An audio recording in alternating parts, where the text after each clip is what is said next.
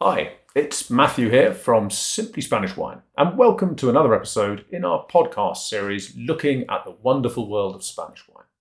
Today we're going to carry on looking closely at Spanish white grapes with a focus on Godello. So Ben, tell us a little bit more. Okay, well, at the risk of getting my tweed jacket out, we should start with a little bit of history. So we are lucky to have Godello with us because it nearly went extinct.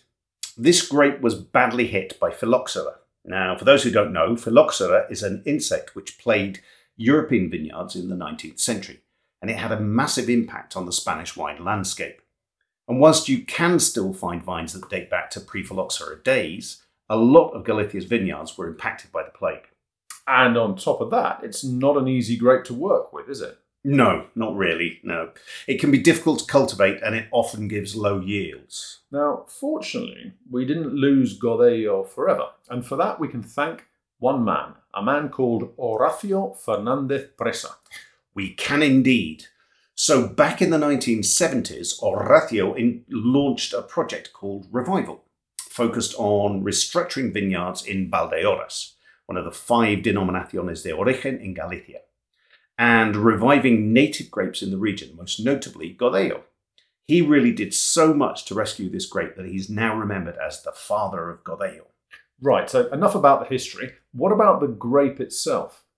Well, as we said earlier, Godello can take quite a bit of work to get the best out of it. It's an early ripening variety that gives quite low yields, which means it certainly doesn't work for mass-produced wines. Which is a good thing, right? I mean, it means you're almost always going to get a well-crafted wine with Godello. That's true, but it does also mean that you may have to pay a touch more for it.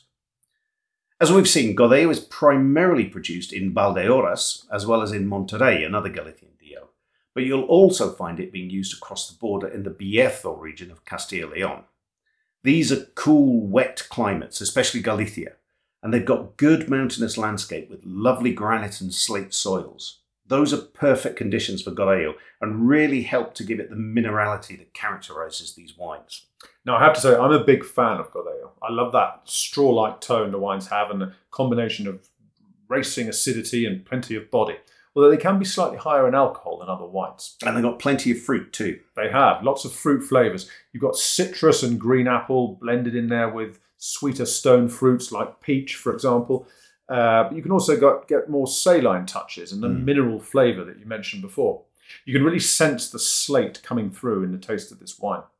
That makes it more complex and structured than your average white. And it means it can also stand its own and pair well with stronger food flavours. Foods like octopus, for example, or anchovies, or even stronger cheeses. They all go really well with Godello. It's a really great wine, isn't it?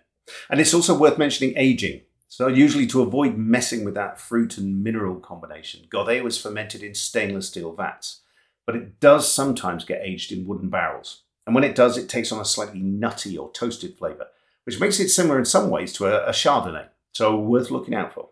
So there we are. That's a quick look into Godello. If you fancy a wine that's got a bit more going on than your average white, we definitely recommend you pick up a bottle. Thanks for tuning in, and join us again in our next episode when we carry on looking at the wonderful world of Spanish wine. Cheers.